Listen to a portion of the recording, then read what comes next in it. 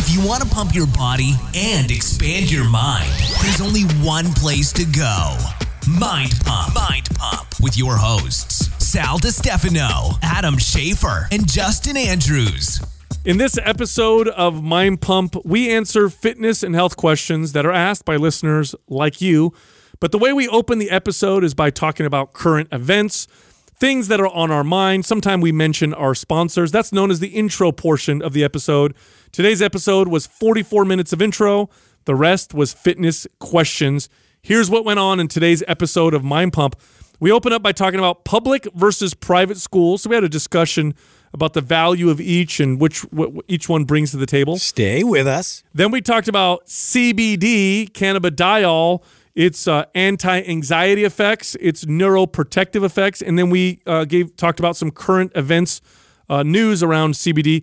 By the way, we work with a company called Ned that makes full spectrum hemp extract, which also contains CBD. This is the CBD product that we recommend. It's the one that we like the best. The only one. And of course, because you listen to Mind Pump, you get a discount on their product.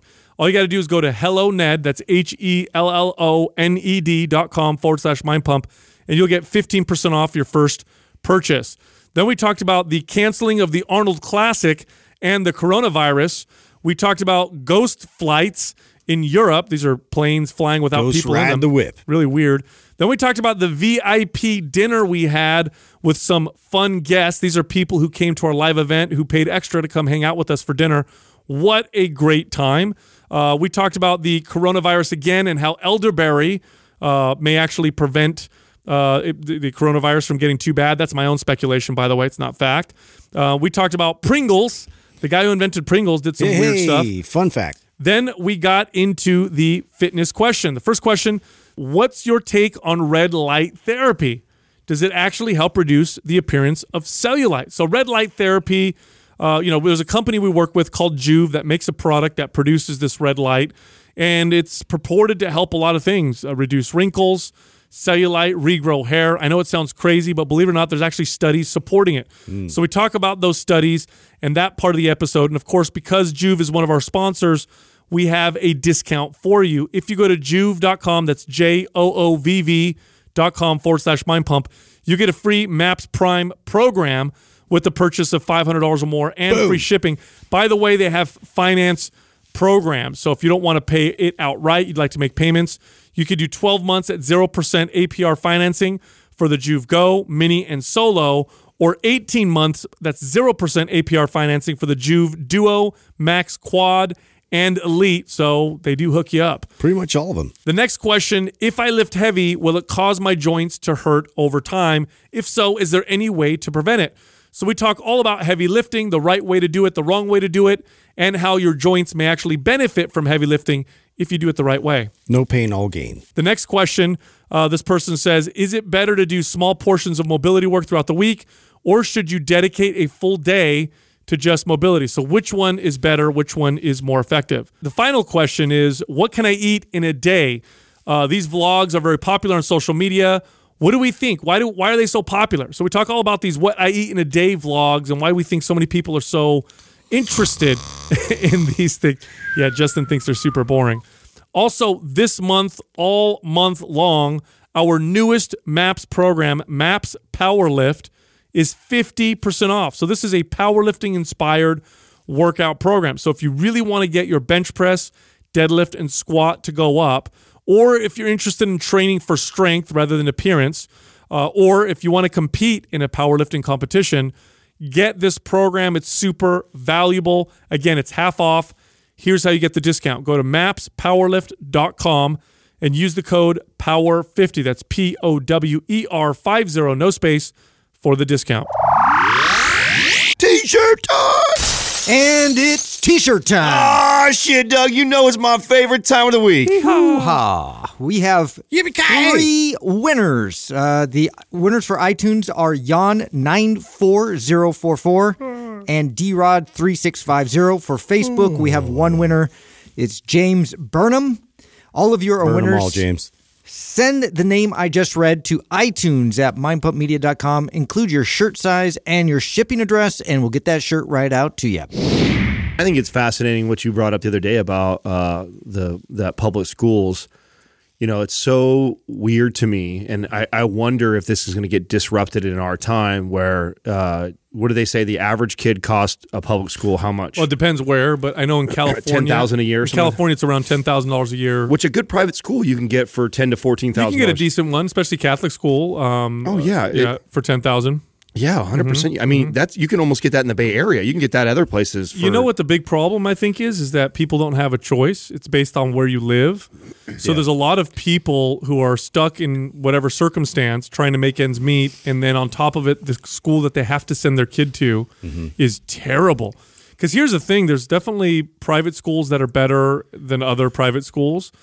But when you go to public schools, and there's some public schools that are good too, but if you look at the bad ones, the bad public schools are really bad, like really, really bad. There's some in some areas that are they're basically like drop your kid off and it's babysitting and then you pick them up now, later. people that are in the system, you know, the way they think the answer to that is more money infused into those, right? You don't. That's the idea. One of the worst things you could do is give more money to something that's failing without them figuring out why they're failing. It's just bad business, bro. It's terrible. It's terrible. It makes no sense. You just incentivize bad behavior. Dude, you know what's a good example of this? Okay, so it's like the FDA. FDA is an example of this. We're not starting with all this, are we? No. Yeah, why not? Wait, are we not? Yeah, Here we go. Why can't you talk about this? No, here's a good You're not example. afraid to talk about this, That's fine. I just didn't know we were coming in hot politics. Right. No, it's not politics. No. It's just No, this is interesting now. I mean, this is an interesting conversation for me now that I have a child, right? So I think about this stuff. So I'll give you an example. So let's say the FDA, let's say something passes through the FDA and it ends up getting people sick, like a recall on Tylenol or some spinach that has E. coli on it or something like that, right? And that happens. Let's say that happens a few times. The result of that is typically more funding. So the FDA fucks up, they don't catch something, and of course nobody's perfect, but they don't catch something or they really mess up, like in the case of certain over-the-counter medications that have gone through, their process. And what they end up doing is saying, "Hey, we need more money. That's why we're messing up," and they end up getting more money. Now, with a private company, the opposite is true. If they screw up, they don't get no money. The next guy who does a better job gets more money. There'd be competing agencies. So companies like the FDA or public schools, here's a public school failing, not doing well at all, almost always gets put on the fact that they need more money or that they're lacking enough funds. That's always where it goes. It's almost never, hey, we're doing what the money isn't good, or we're not allocating it right, or we're not being very efficient. It's almost always we need more funding.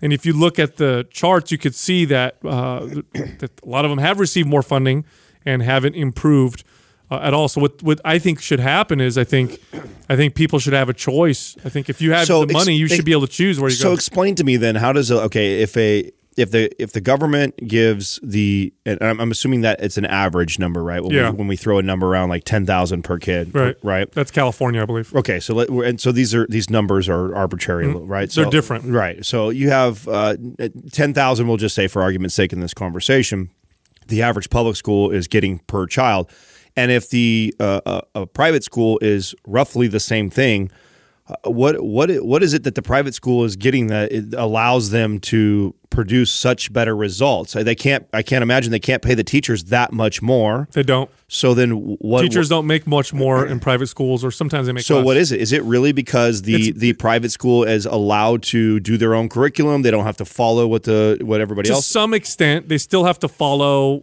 state guidelines. They still have certain things that they have to follow. So they're still under the regulation of the state. Are they really just managed that much better? Well, think about it this way: if you're sending your kid to a private elementary school, right, and you don't like the way they're doing something, what do?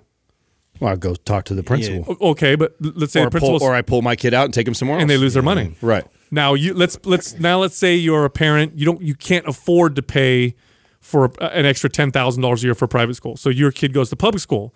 Now your kid is going to this public school down the street that your district is a part of, where you live. This is where your kid's supposed to go. You can't pull your kid out. Or if you do, it's really fucking hard. So you really think that's the differentiation? Yeah. So, 'cause if that's the case, then why does it makes total sense to me that everybody in the United States should get a $10,000 voucher that they can go apply to any school that they want, because then that allows all schools charge like a private school would, and that would even allow private schools to increase their rates, because now I'm getting, because right now you can add to it or something. Right. Like right now you have to pay out of pocket to send your kids to private school right now. Right. So how nice would that be if 10,000 of that was taken right off because the government gives That's actually something. So voucher programs have been used in some states. Isn't that like a charter school, or is it different? No, Explain different. that. A little bit different. Charter schools are a little bit different. They do give more choice though, and they tend to outperform regular public schools. Okay, but it's 100. Look, lots of politicians propose that they want a voucher system where a parent. Yeah, and you know who's I saw that on the ballot for even in our district. Yeah, so. and California used to have that. But back when California had the best public schools, a lot of our schools did that, and then it went to this now where you can't do that. Now, why do you think people don't want a voucher system? Well, because now you're going to lose money if you suck. You're going to lose lots of money, and you don't want to be beholden to that kind of competition. You want to be able to be like, no matter what, these kids are guaranteed to go here. Otherwise, what you'll end up seeing, because here's what would happen if we did a system like that nationwide, you see a lot of schools close down, and you'd see other schools grow, and they don't want to do that. By the way, the people that support that the most are low income individuals, and to break it down even further, single parent low-income households support voucher systems most because they're typically stuck with the shitty public school in their poor neighborhood, and they have no choice. When they're given the opportunity to send their kids to other schools, oh my God, they go crazy, and that's one of the best possible. So you're right. I don't understand why we don't. I think that we should have a little bit of those forces, what you would call market forces, for public schools, so that the bad schools suffer. If you do a bad job, guess what? You lose money because kids are going to go somewhere else. Now, are you at least set that you get a tax break for that? For doing what? Because I feel like at the bare minimum, no, you get no tax break. Nothing. No. Nothing. So I'm paying for public schools and private school.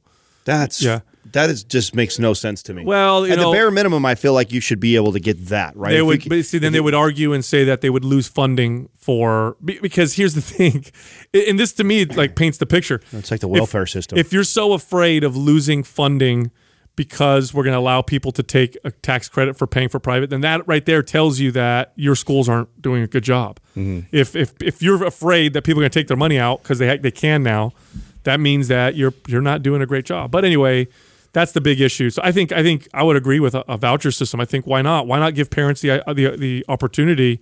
Have you ever looked into what they do with underperforming teachers in public schools? It is very hard to get them to be removed. Especially if they're tenured or something like that. Tenured. Yeah. Oh, it's crazy how hard it is. They shuffle them. They just move them back and forth and do.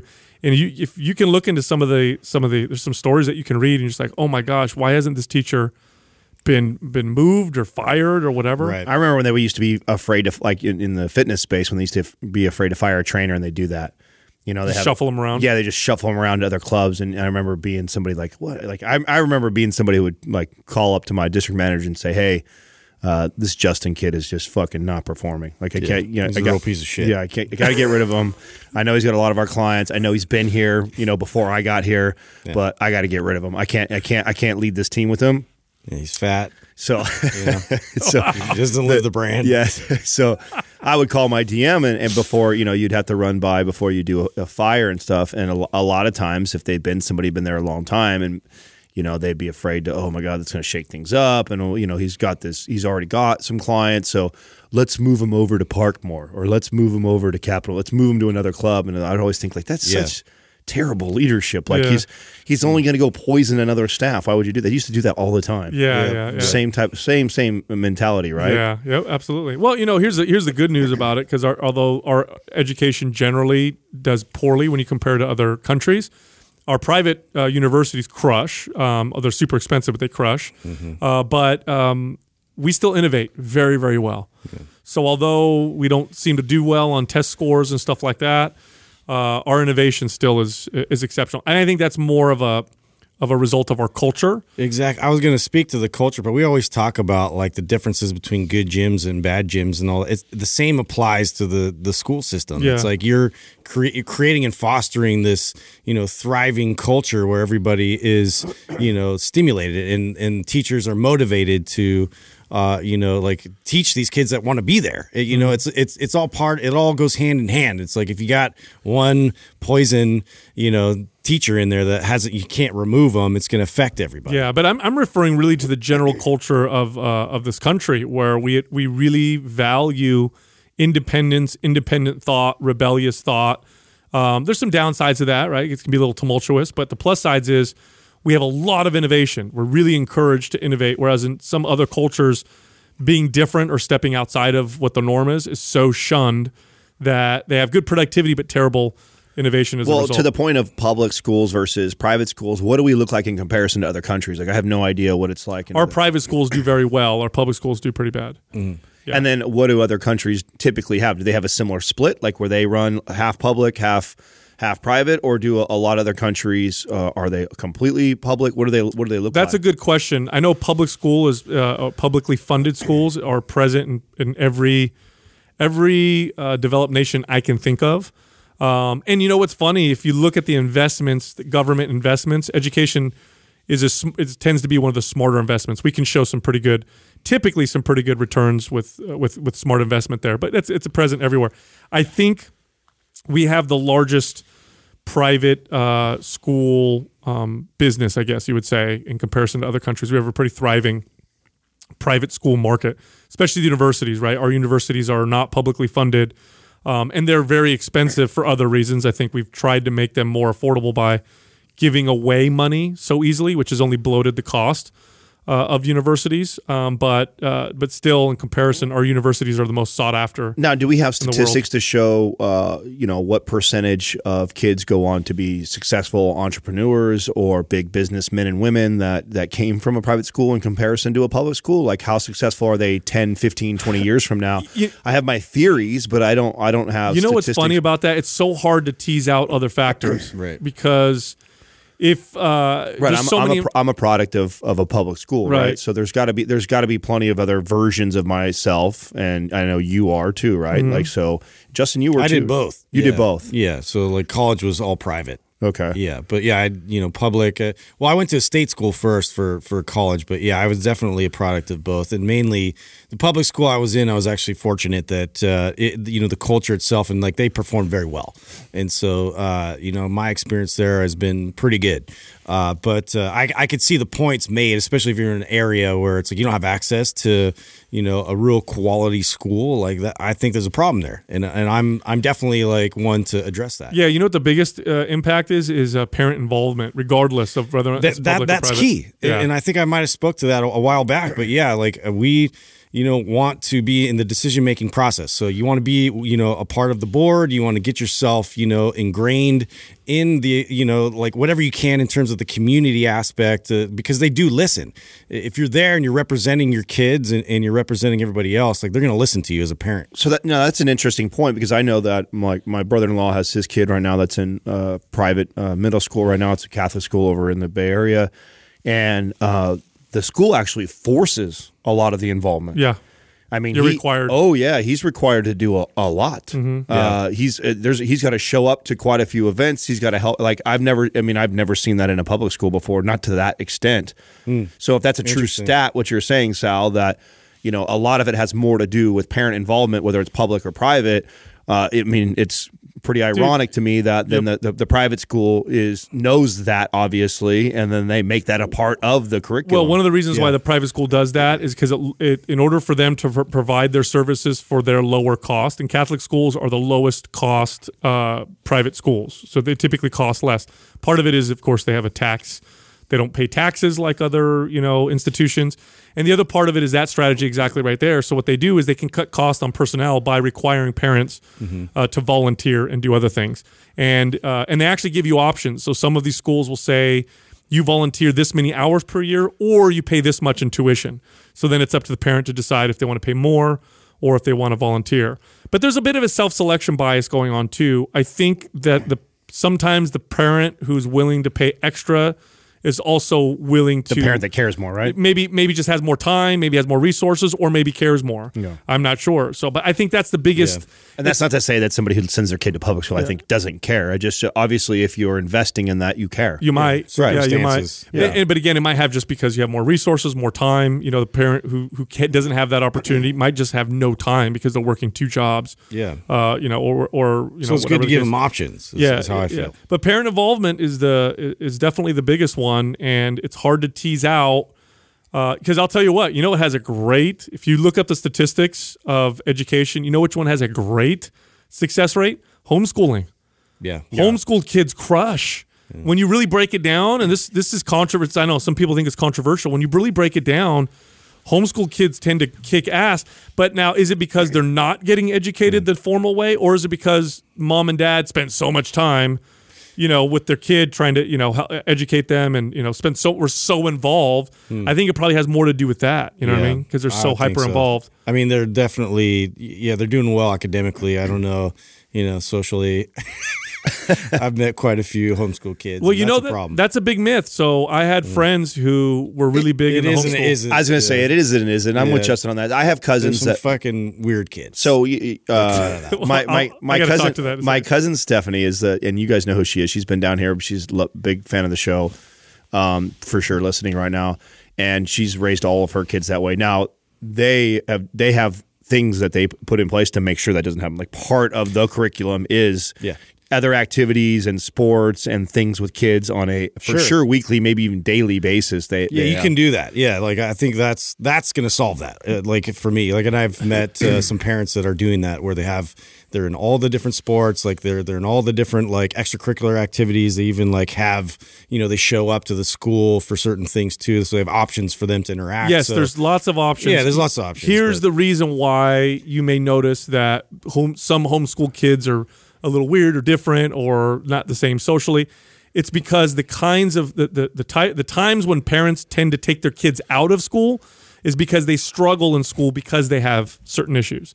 So what you'll find among the homeschool population is a greater percentage of kids. self-selection there. Yes, Yeah. you'll see a greater selection of kids see. who have learning, that's an challenge interesting it. point. Well, Yeah. I know I was very deep in this. I had clients that were really deep in the homeschool, community. yeah, here in California. And did a lot of them start first in school and Yes. then they pulled them out? Yeah, Okay. so their 'cause kid that's another thing. has some challenges. One kid I know had such severe food allergies. That's why the parent took him out. I know a kid who was just struggling in math and reading, and the public school system just was not doing a good job. And the kid was smart. He was sharp. Yeah. But the way the school was handling it, it was making him feel really bad about himself, and he started to display destructive behavior. Yeah. So the parents took him out. Now this kid is a grown adult. And, is he a little different? Maybe, but he's super charming, great kid, super cool, like, what's the word I want to use? Very adjusted, well adjusted to adults and other kids. And his parents 100% made the right decision by taking him out of that situation. But I think you see that a lot. Yeah. Is where they're, my kid is struggling because they're maybe a little different.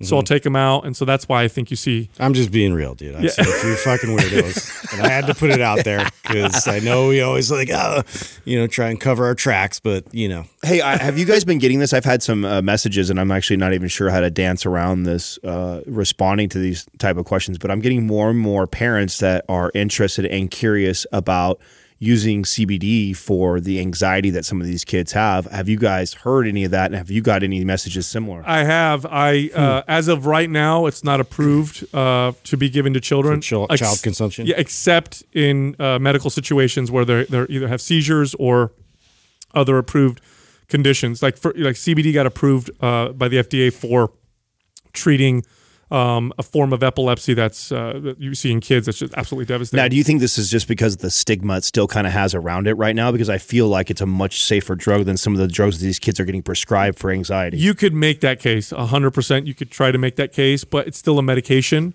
And so I would say proceed with caution. I wouldn't recommend it unless you're recommended by a doctor. Because, look, CBD has real effects in the body. It's not benign. Yeah. It's like you take it and it doesn't do anything.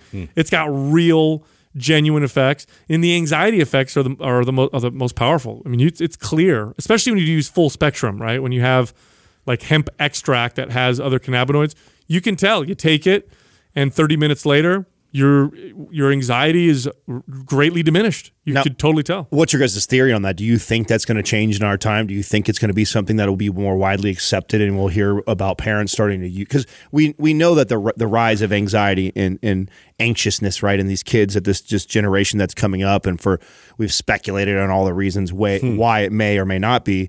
But instead of actually using like a pharmaceutical for this, do you think that we're going to see in that? And what I'm hearing and this is of course my own little bubble of DMs that I get of parents that are proceeding to do it regardless of what they are being told they should or shouldn't do it. And I don't come in and say what I think. I'm not a fucking doctor. Right. You know what I'm saying? Yeah. So I'm not telling them they should or shouldn't do that. Personally myself though, if I was in that situation, I don't know. I personally would want to lean on trying that before I did some pharmaceutical. Well, so I'm going to proceed with caution because I'm not an expert in this. I'm not a doctor, right. But here's how I would, and I'm going to use my fitness, my understanding of fitness and health through my expertise and try to apply it here. The way that I would use an anxiolytic or anti-anxiety drug with a child, whether it's CBD or something else, would be as a way to reduce anxiety enough so I could have them do the things that I know are going to reduce anxiety long term, like exercise, go outside, change diet, hang out with other kids. All the things that the doctor would prescribe for them to do anyways. All the stuff that, long term is going to have a major, like if they're so anxious that they can't meet up with friends, then maybe medicating them a little bit so that they at least can meet with friends, and then they build the relationships and then we take them off, medication, you know what I'm saying? Mm-hmm. Rather than leaning on having to take something all the time to fight this feeling. It's just really a signal of maybe your lifestyle, maybe because I see a huge difference in my kids when they're outside, when they're not on their computers or their tablets, when they're doing stuff. A massive right. difference. And it's not it's instead of taking it trying just to mask the root cause, it's maybe a segue into helping you get to the the things that you should be doing that will really make a long CBD impact. So in 2018 we passed the Farm Bill, which allowed for the growth for hemp, industrial hemp, to be grown federally, right? So for a while that was real hard to get around trying to go hemp. So since then, CBD products have exploded because CBD from marijuana, illegal, CBD from hemp, still legal. I mean, there's a little bit of gray area there, but it's still legal. So you've seen an explosion. Plus, people are really finding a lot of value, especially for anxiety. They're finding, so they're expecting the sales to double in the next 5 years. And then I just read a study that showed that CBD prevents brain cell death in situations where there's, situations where that it could potentially happen, where you have like a poor diet or you're not getting enough oxygen, which might be good for like MMA fighters or trauma, brain trauma, like with maybe football players. Neuroprotectant. Yeah, it's really crazy. I mean, and that's really where I lean on it, quite a bit, and I've been using it quite, consistently over the years, and I know that between that and changing up and making sure I get really good sleep and recovery and really emphasizing that a bit more, like it's really helped, to sharpen, my mind and get me to recall information a bit better. And it's like, it's hard to of course it's anecdotal, but it's something that I've known has really made a big impact in what I've been doing. Well, so the whole anxiety, anxious thing, I wonder how closely related it is to like how I utilize like CBD, which is for me, it's semi-frequently. It's when we just got back from an incredible live event again. And, man, I get so hyped after those. It's so hard for me to like come down. Just calm everything down. Yeah, calm down and go to bed. And nothing has seemed to work the same for me. Obviously, if I don't have my CBD with me, I'm smoking.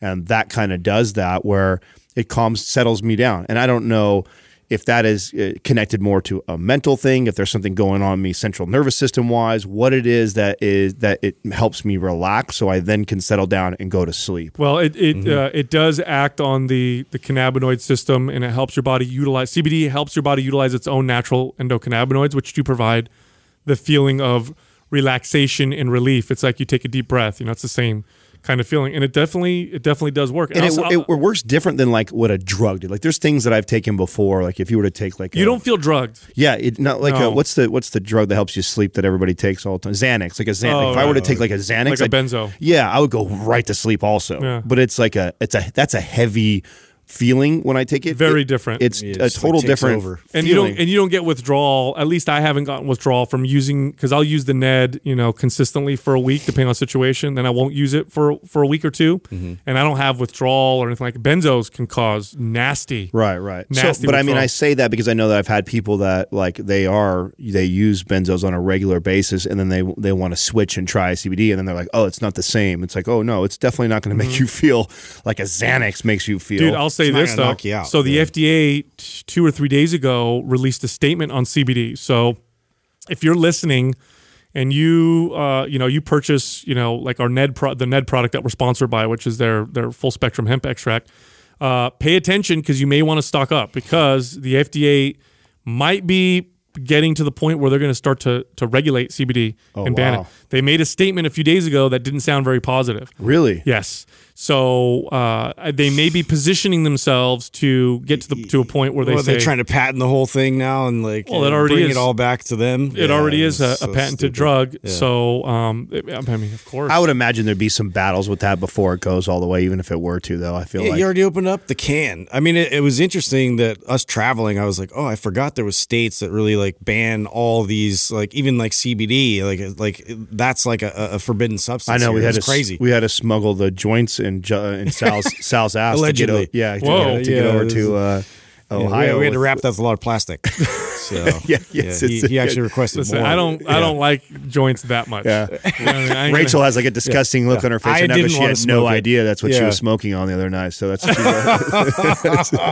like, this joint she's surprise. tastes Yeah. tastes weird. tastes like butterscotch. What is it? Oh, why butterscotch? so sweet. Yeah. Why would it taste like butterscotch? That's so random. I don't know. You tell me. What do you got going on out there, dude? You and Jessica getting a little weird lately, dude. Disgusting, bro.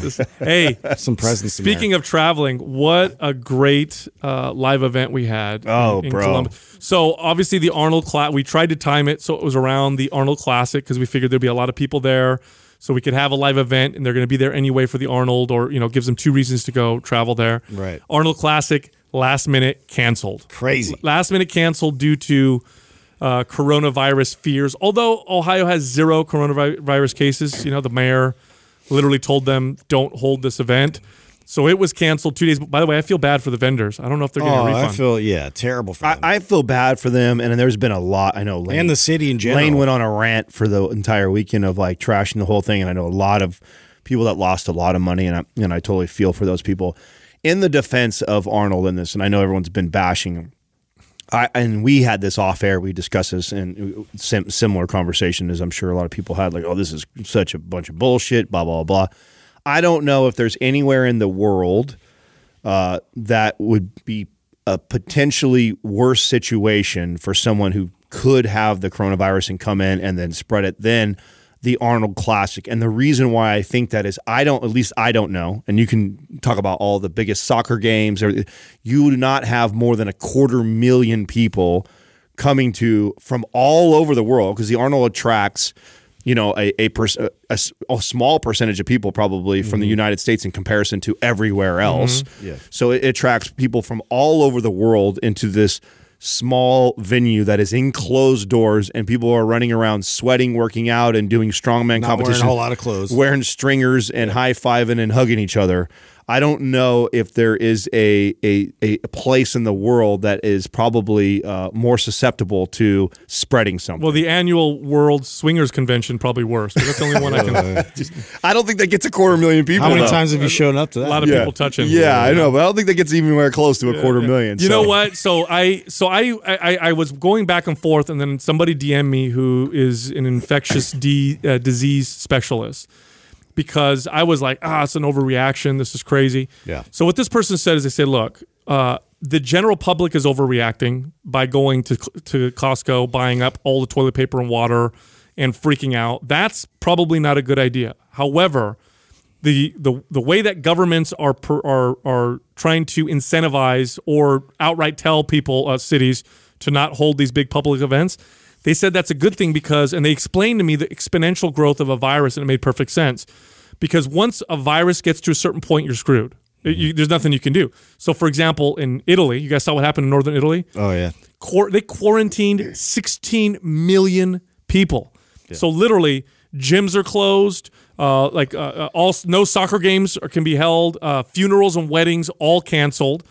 Restaurants are open, but the restaurants have to separate people by 3 meters, so you're kind of isolated. They're encouraged to not leave and self-quarantine.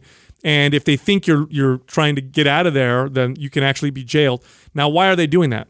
In Italy, the cases of coronavirus doubled. So you guys know how, like, you ever hear the riddle, like, would you rather have $1 today and it double every day, or would you rather have, and it double every day for the next 60 days, or would you rather have $5 million? And the correct answer is, I'd rather have the dollar that doubles, because it's exponential growth. At the end of it, you'd end up with, $1 billion. That's what happens to the virus. So what they're trying to stop it before it just goes out of hand. Now, as far as like the death rate and all that stuff, it's hard to say. And I was asking them about this. I said, I read somewhere that the death rate was like 1 to 3%, which would make it terrible. Like that would be a terrible, terrible thing.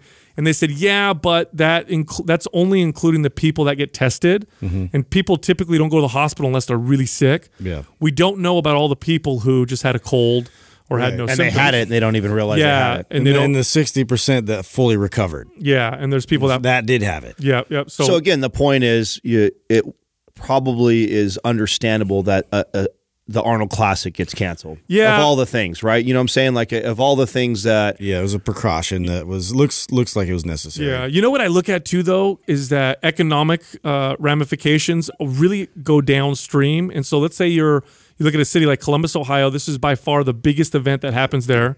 Everybody was telling us, right? Yeah. So that means it's a lot of money. It's a lot of revenue, a lot of tax money. There's a lot of businesses that completely depend on this. There was one guy said that his business gets 30% of all of his revenue for the whole year just on the weekend of the Arnold. That's insane. That's devastating to a business like that. Completely. So now think of all the downstream ramifications. Is that going to cause more sickness and death versus the potential for this virus? Well, that's an interesting... Well, you saw it affected the airline business with these ghost flights. Have you heard of this? Yeah, this is over in Europe, right? Yeah. So they had to actually still to be able to keep their spot. So they have certain amount that they sign certain slots that they own, and even though they're not getting the numbers to even fill any of these planes up, they still have to fly them in order to maintain their position. So which actually put one or two businesses out of business. Whoa, explain that. So the airlines in Europe, they are you are allotted certain amount of slots. So give me United. Okay, so I'm United Airlines. You have these. Here's your time slots. Here's your time slots. Here's that your gates that you can fly in and out. You're already booked for them. Now, if you don't fly in and out, you lose it. Yeah. So that's a great example of a stupid it's law. a regulation that they applied. Because what's happening now is these. So now they're forced to fly just to keep their slot burn and not lose fuel and do all this. And pollute the environment. And just waste gas with an empty plane. Completely empty or just low? Completely empty. No. Yep, they're flying completely empty planes back and forth. Isn't that asinine? Yeah, that's a great example of. Meanwhile, we have this global warming, people freaking out over, you have the irony. Right? We have people talking about carbon footprints and doing all this, and you're talking about in one day's time. This is so funny to me when shit like this happens, because if this is true, Justin, so and I'm assuming that it's true. I read the same article. Okay, so you're telling me there's got to be more than one plane too that's flying ghosts for this to make news, right? Yep.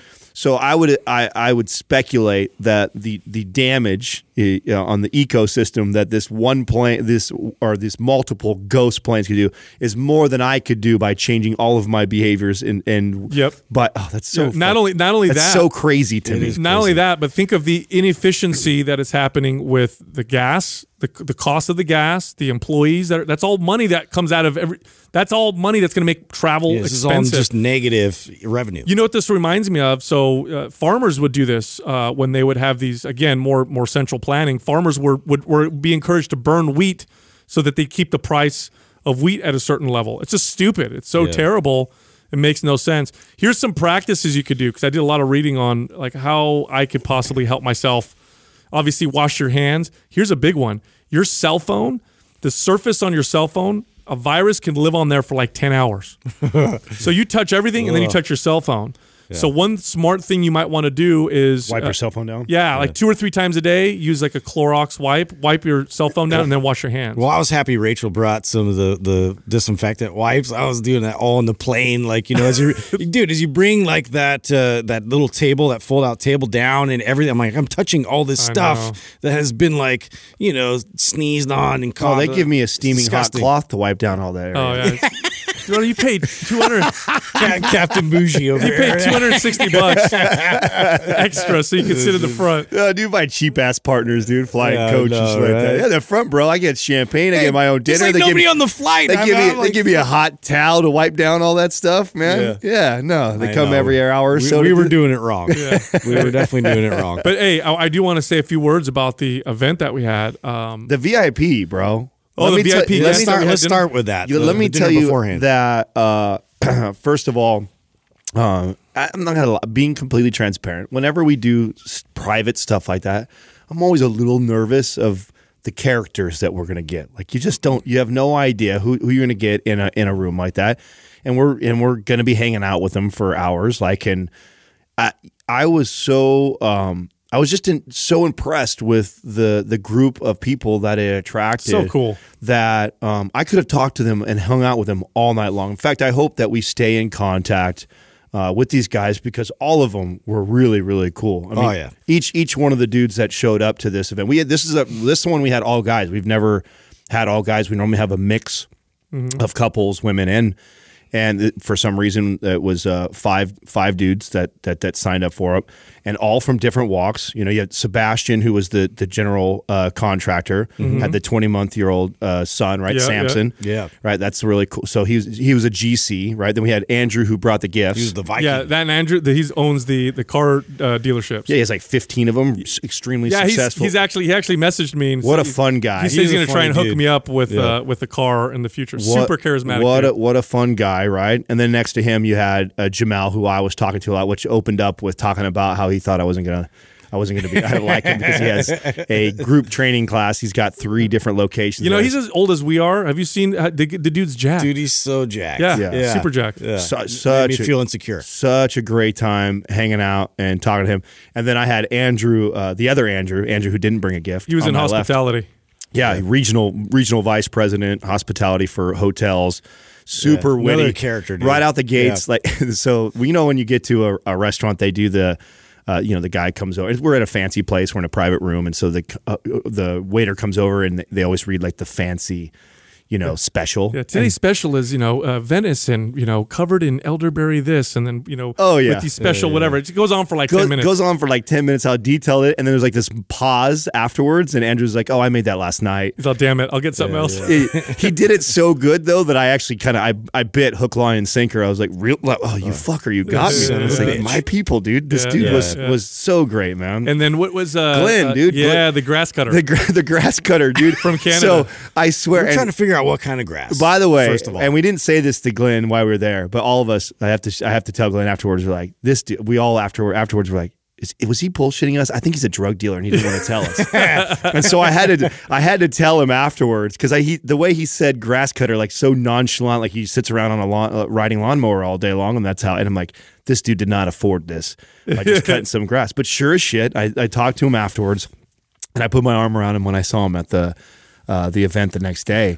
And I'm like, hey, bro, you could tell me now that it's just you and I. Like, are you like in the weed business? Was that like code for like? He starts laughing at me. He goes, no. He goes, no, bro. I really cut grass for that. I was like, get the fuck out of here. I said, we really thought you were just pulling our leg. Such a cool guy. Oh man, all of them. But then the crowd that we had at the event later, this is the first time we made it out to the Midwest, right? Where we've never gone out that far east to have a live event. And you know what they say about the Midwest? It's true. The friendliness, the warmth that you feel from people. People are awesome, man. One of the best crowds we've ever had. Everybody was so genuine and so nice and so just great. Yeah. Just really, really great people. Had such great conversations with people, hearing their stories. And of course, it's always humbling. It always reminds us why we do. Well, I was blown away just by the show percentage, right? You always, whenever we do events, like you anticipate about a 10% fall off. Especially since the Arnold was canceled. Yeah, exactly. You have a large group like that, just that many people plan a date that far in advance. Somebody gets sick, emergency happens in the family. You just attribute that 10% will probably fall off minimum from that.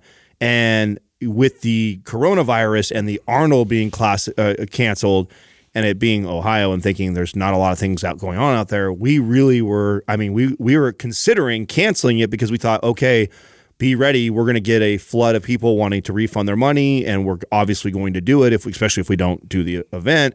And at what point do we cancel it? Like when we get 50% cancellations, and so we were kind of like freaking out when the news first came out, and considering that we weren't going to do it. And we literally got one message of somebody saying, "Hey, we're not going to come out to Ohio. Can we refund the tickets?" And we absolutely we had a packed house. And then everybody was there, man. There was 150 something people there. That was great. It was just super cool. And we had Lori Christie King showed up supporting us, which meant a lot to me. But and I know you guys as well. But it was just cool, man. I mean, like we meet a lot of cool people, like doing what we do and everything. But it's just so rad to see people that like just come, just literally just to support us. She's awesome. If you don't follow her, you need to. You need to find her on Instagram. I love LCK. Dude. She's badass. She's really cool. But again, back to the coronavirus thing. So I was looking up natural potential ways to strengthen your immune system.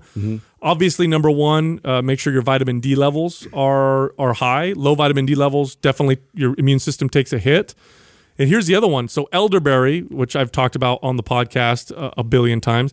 I looked up at how elderberry works exactly to prevent viruses, because studies have shown that it works legit on the flu. It works on the cold.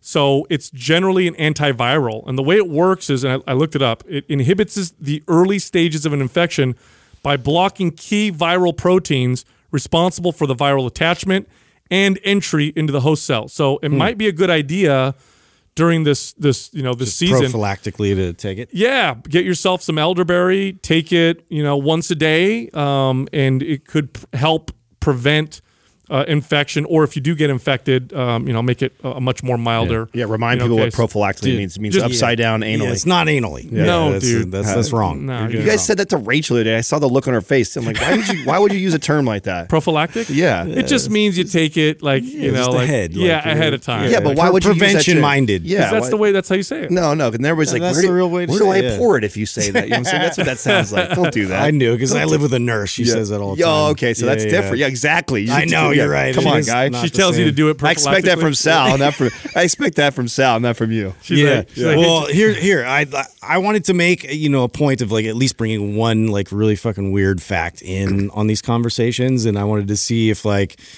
first of all, if Sal already knew it already. Right, like this is like a little game I have in my head, right? All right, let's see.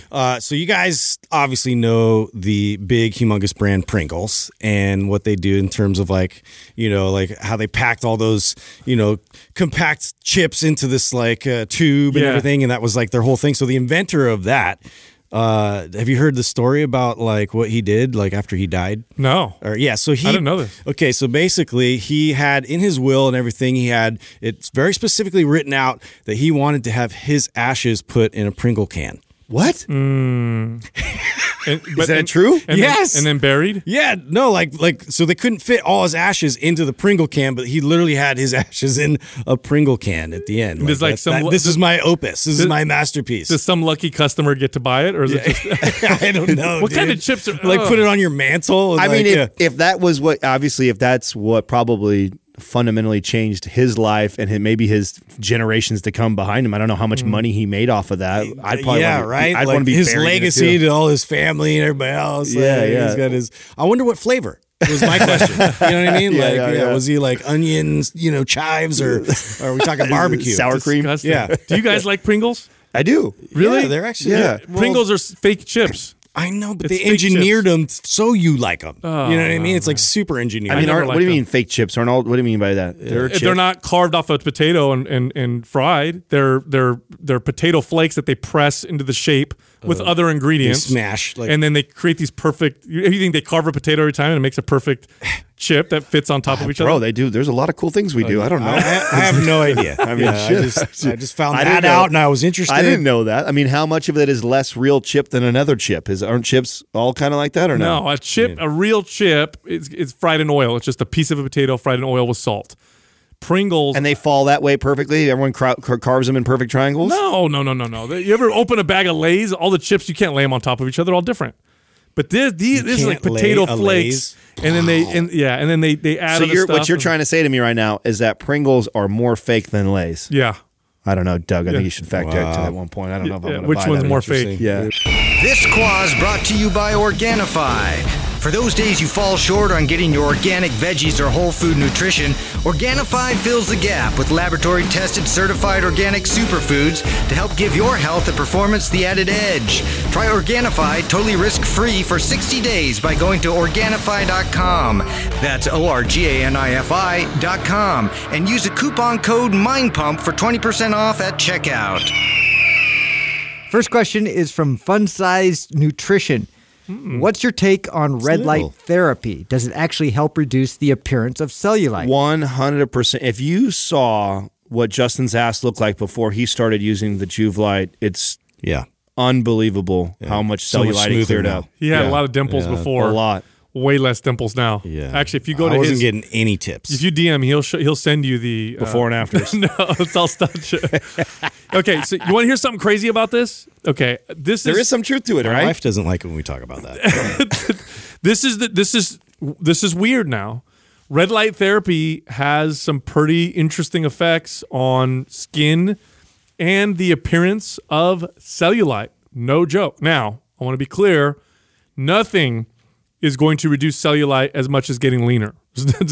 Nothing's going to do it like eating a good diet, exercising, getting good sleep, all that stuff. There's nothing that can compare to that. Well, so somebody asked this similar question as this to me. They actually asked specifically about the Juve light and what I thought about as an investment because I've talked about it. I probably post the most about it and use it the most out of all of us. And I actually referred to the Instagram post that Sal just posted up. So it's the most recent post that he's done where he's wearing the cool guy blue blocker glasses. And I think the post is so important, and I think it's so important that people read it when we talk about products like this because no matter who we partner with and what sponsors we think have a lot of validity and value to add to people's lives, and even if we are using it and love it, we will always stand by. This is the priority first. Like you have to know where it fits in the hierarchy of importance. Absolutely. So if your diet's bad, you're got a lot of your high body fat percentage. Using red light might help a little bit, but it's not going to help as much as changing diet and exercising, all that stuff. Now that being said, here's the deal. There's real studies that actually show that it works. Yep. So it sounds crazy. In fact, this is how I finally got convinced to even consider partnering with a red light therapy company like Juve, which we've done our research and they have the best products that are out there in terms of effectiveness, quality of the light, just quality and effectiveness. But what sold me was I read all the studies because it sounded too good to be true. They were making claims like using red light therapy helps regrow hair.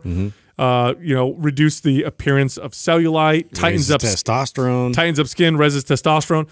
All of those sound like the biggest bullshit claims ever. And that's all my red flags go up. Awesome snake oil. Yeah, when I hear that.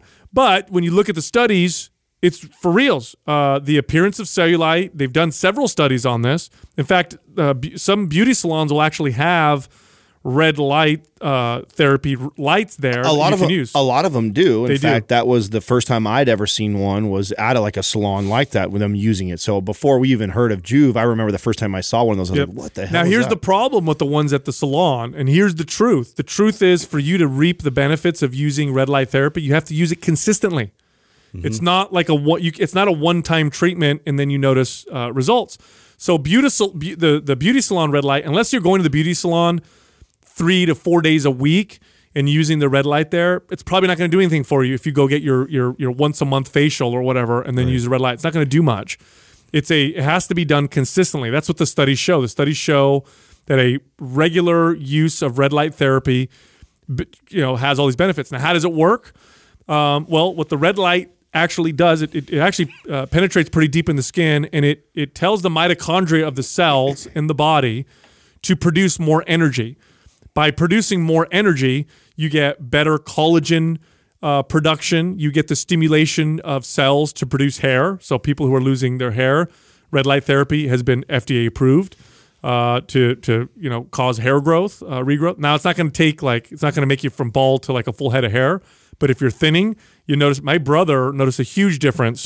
He actually posted That's pretty dramatic. That was what the person that was asking was actually asking in relation to that, and they know my whole story. And I said exactly what I said back to them is, this is what I noticed personally. I noticed that when I am doing it at least 3 times a week for a good 15, 20-minute session, I feel like my hair is thicker. The minute I stop doing it, I feel like it kind of regresses and goes back. And so it's something that I just have to make part of my routine. And then, I've set it up in our spare room, and it's part of my routine. It's actually Max. I'm normally playing with Max when I have it on, and I'm kind of just sitting in front of it while I'm doing that. And then I'm also answering DM stuff.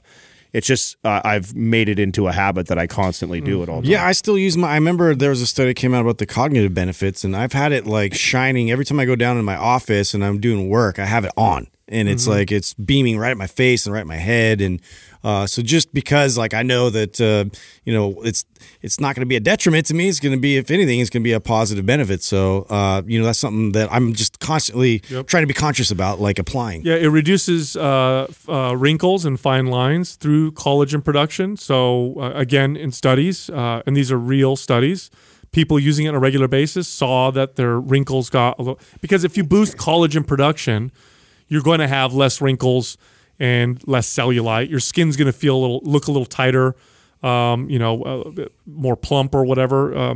So it actually legit works, and it's crazy to say that because it sounds so crazy. But the studies go way back. So this is, by the way, red light therapy is not new. The good products are relatively new, but the science has been around for a long time. And scientists, these studies, they go way back. They go decades back where you could see that it actually has these positive effects. Now, really high quality, here's the 2 drawbacks. The one drawback is it must be used consistently. So it's not something you could do every once in a while. If you use it weekly, probably 2 to 3 days a week is probably best. The second thing is high quality red light therapy devices are not cheap. Right.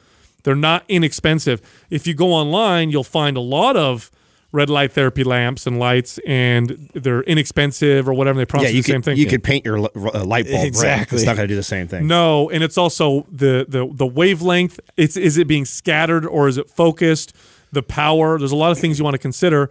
It's not inexpensive technology. So, but there are options too, like those little minis. Like I do tend to that's where I'm more mobile with that. So I'll bring that with me when I need to use it. So they do have options for that. They're a little less, of a dent in your wallet. Well, I tell you what, this is what I said to, because we have one at home and Jessica would use it on her, face and stuff like that.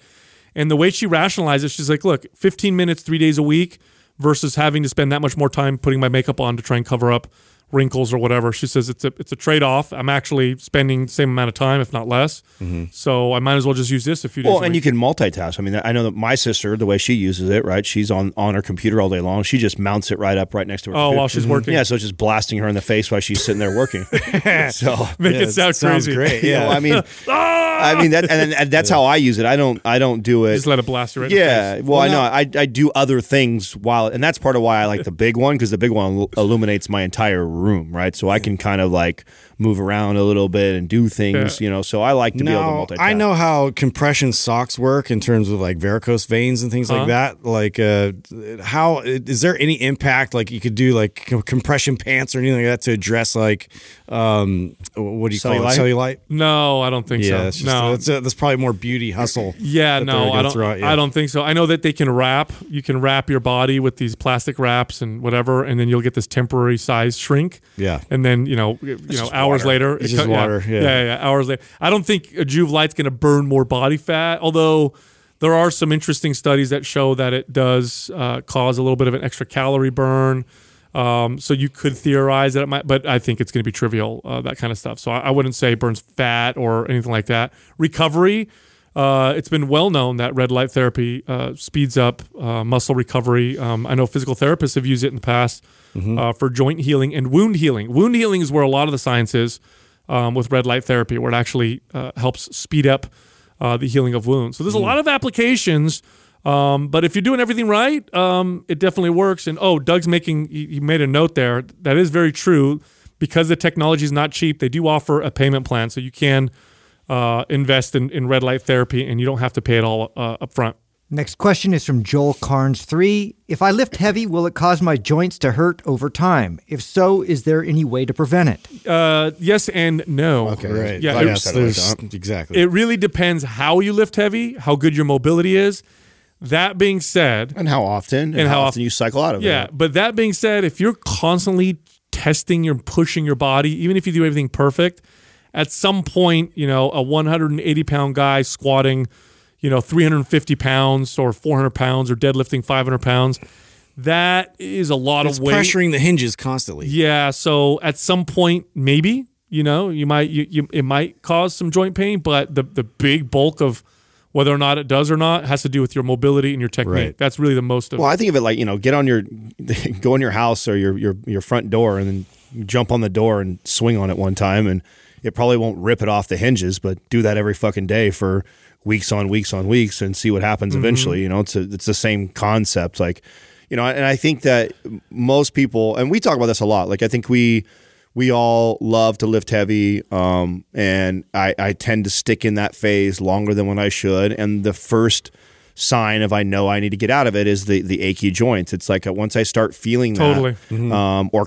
feeling tight all the time, right, losing mobility, I know that I've stayed in that phase too long. It's time for me to move out of it. So I think as far as how long you can lift heavy, I think you could lift heavy for years and forever, if you learn to cycle in and out of it and give yourself that recovery. Yeah, absolutely. And I think you'll hear the term like bulletproofing your joints, or like I like to think of it as like fortifying like my joints. I want to put the effort in to constantly have in my routine a plan to make sure I maintain the mobility and the strength around the joints, to really then keep applying that type of demand and load and pressure for my muscles to respond to. So, but yeah, you still have to weave in and out of it, because you're going to get to a point where you're really pressing outside the limitations there, and you don't always know what that looks like, especially if you're really kind of grinding out like a super heavy load. So yeah, testing your max all the time would be where I'd say, well, we got to be careful. But look, I tell you what, I trained a lot of older people for a long time. I'd say at least for 10 years of my career, I specialized in training people over the age of 60, and I had them do heavy phases, and all of them got better joint mobility and better movement and felt better. This is true. I'm talking about the guy or girl who pushes themselves to the point where they're hitting PRs and they're lifting a lot of weight on top of it. Then you got to be careful. Like once you reach a certain level of strength, then you got to, because when here's the deal. I take the average guy who's 180 pounds, 200 pounds, and I have them do a strength cycle. We might get up to 250-pound deadlifts or something like that, right? After years and years of training, like if you look at me, I've been working out for a long time. My heavy deadlifts are 500-plus pounds. If I make one small movement wrong in my deadlift with 500 pounds, the odds I'll hurt myself are higher than the dude that is still lifting heavy for himself, but it's only 250 pounds. That's a good point. So that's when it starts to kind of, you got to be careful. I'll use Doug as an example. He hired me in his 40s with back pain. It's actually the main reason why he hired me. We did, and we did it properly, of course. We worked on, building his body up the right way, but we had him deadlifting, 350, close to 400 pounds. His back pain was gone, So lifting heavy in that case actually benefited the pain and made him feel a lot better. You just have to be smart, listen to your body. I think the problems from lifting heavy, aside from poor mobility, poor movement, poor technique, the problems come from always trying to beat your previous best. At least that's my case. If I ever hurt myself, it's not from lifting heavy. It's from trying to beat what I did before. That's when I start to get into trouble. It's like, all right, I know what my max was before. Let me see if I can beat this. And heavy is very relative to where you're at currently at that moment, right? Totally. So like heavy deadlifting right now for me is like in the low 400s. Low 400s, that's really heavy for me right now. It's just I don't have the same strength as when I was pulling 550. So I can't think about the 550. I can't go into this deadlift session like if I'm going to deadlift today, like which is on my calendar. If I go to deadlift today and I decide today is a heavy day, well, just because I was lifting well and deep into the 400s doesn't mean that that'll be a heavy day for me today. So learning to adjust where you're currently at for what's heavy, and I think it's a good point, Sal, because I think a lot of people compare, this isn't that heavy for me. I've done way more than this. Well, it could be very heavy for you right now if you haven't gotten great sleep. Yeah, you don't have the same muscle mass as you had on back then. So learning to adjust that is so important to also taking care of your joints. Yeah, and we just recently saw Dexter Jackson compete in the Arnold Classic. He got second place. He's in his 50s. He's the most winningest bodybuilder of all time. So he's a pro bodybuilder. Pro bodybuilders obviously are at a different level. They train themselves. This guy's in his mid-50s, no injuries. Great movement, great mobility. But if you watch him how he works out, he's very careful with his form and technique. Very different from Ronnie Coleman. Ronnie Coleman, one of the greatest bodybuilders of all time, did crazy things, dare I say stupid things, for the video where he squatted 800 pounds or deadlifted 800 pounds. And that poor guy is suffering quite a bit. And you could see this down the list of these bodybuilders. Vince Taylor, another guy, I believe in his 60s now. That guy competed into his 50s. He was also very careful with the way he lifted weights. And all the people that I've ever worked out with or had work out in my gyms that were in their 60s, 70s, and even 80s with great fitness, they were just smart. You know what I mean? They weren't testing themselves all the time. They were just very smart with how they worked out. And their form of heavy lifting, which was smart, is what kept them away from pain, not the other way around. Next question is from Jamil A144. Is it better to do small portions of mobility work throughout the week, or should you dedicate a full day to just mobility? I just addressed this in that last YouTube video that I did on our channel, that you have to switch your mindset of mobility. It's different than like a workout and workout intensity, the way you approach it. Like, it is far more beneficial that, let's say, let's just take one mobility move that I think has a lot of benefits for a lot of people, like the 90-90. And spending an hour of doing all kinds of 90-90 moves for an hour, like intense, doing all kinds of, on both sides, and heel lifts and knee lifts and rotation and angling at your knee, then your calf, then your ankle, and like all these variations, just hardcore mobility 90-90 session for a day is less valuable than doing 5 days a week for 5 minutes. 5 days a week for 5 minutes is going to give you, that's less time too. So frequency is king in this case, and you're looking to do it. I'd rather see a client do 3 5-minute sessions in a day than a 1 hour long session and they don't do it again for the rest of the week. Yeah, totally. You have to ask yourself what is the outcome? What am I looking to do with mobility work? Am I looking to build muscle? No, you're not. What you're looking to do is connect to new ranges of motion and achieve better stability in those ranges of motion. So really, it's a practice thing. It's a connect and practice. Here's the other thing you're trying to do with mobility. You're trying to create new movement patterns, okay? So think about it this way. Imagine if for most of your life, your ankle was damaged, so you had very, very poor ankle mobility, and so as a result, you ended up learning to walk a particular way. You walk with a slight lean or a slight hobble because your left ankle was damaged. So that's just how you walk now, right? Then all of a sudden there's this new medical advancement where they could actually fix your ankle to have perfect mobility. So you get that new treatment. Now your ankle moves well, but you've been walking for 10 years a particular way. You're not going to automatically switch to a new way of walking. That old way of walking is your second nature. That is your recruitment pattern. So what would be a better way to get a new way of walking? To just practice walking real hard for an hour once a week, or to practice throughout the whole day every single day, right? Which one is going to create a new recruitment pattern? Same thing with mobility. That frequent practice throughout the day is far more beneficial than treating mobility like a workout that you're trying to build muscle. That's not how it works. Now, you're still going to get some benefit if you did the 1 day a week of mobility. It's still way better than nothing. But if you had to pick between the two, frequency would trump it all day long. Next question is from Chef Katie, 1989. What I eat in a day vlogs are very popular on social media.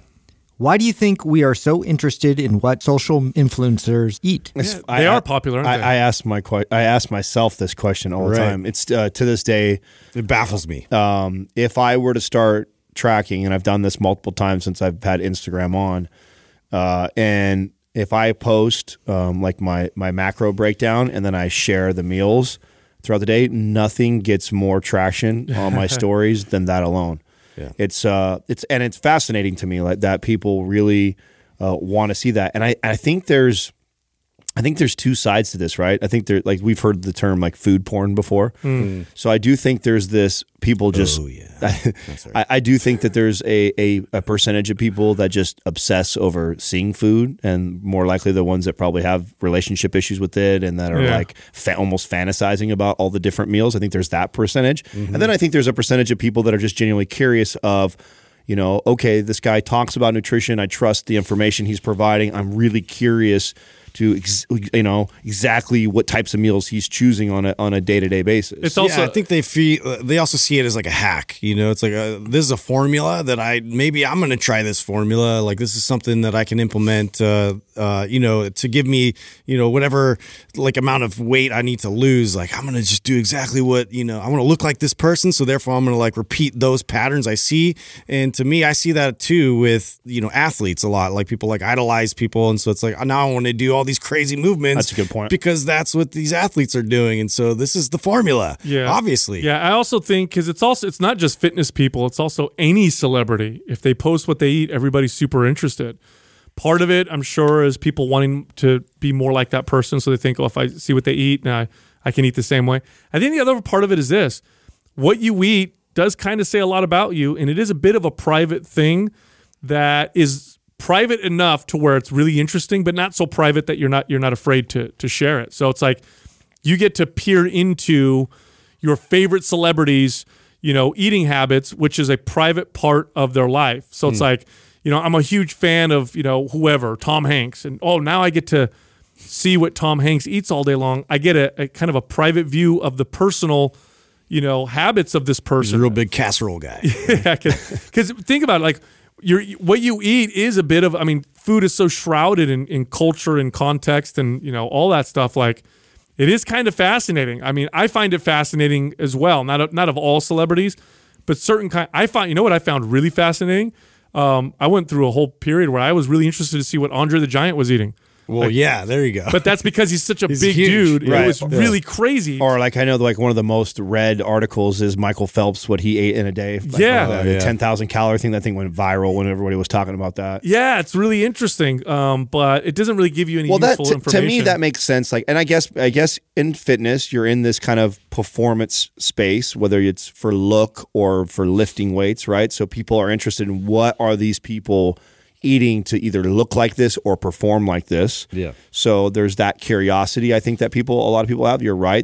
I think this is to both your points here. I think that people are looking at, and this person who's telling this, I'm assuming that they're in the space, right? I'm assuming that they're a fitness person, and the people that are following you are probably interested in either one, looking like you, or two, performing like you perform.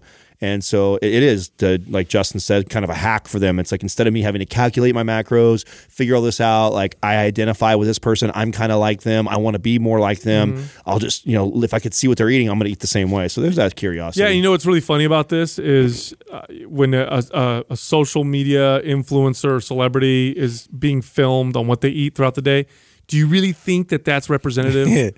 Of their everyday eating habits? No, you're getting the best. You can't. You're not going to just put out like the regular. Like I just had. Well, I don't know. I would make what I think it is. It's either one or the other. Really bad, right? It's not a very good snapshot of what's going on.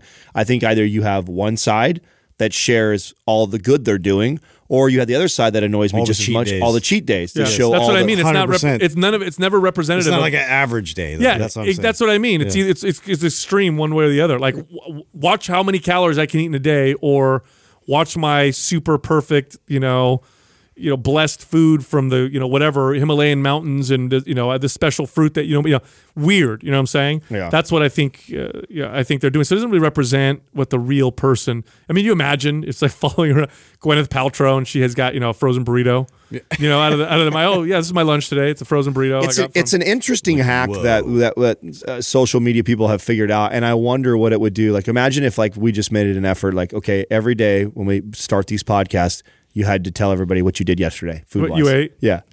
I bet you it would go crazy. Kill me. Yeah. I know, bro. It'd be boring. It would be for us, but I bet you a lot of After people, 4 episodes, you'd be like, again? Yeah, You ate that again? Again. Oh, so stupid. What are you doing? Yeah.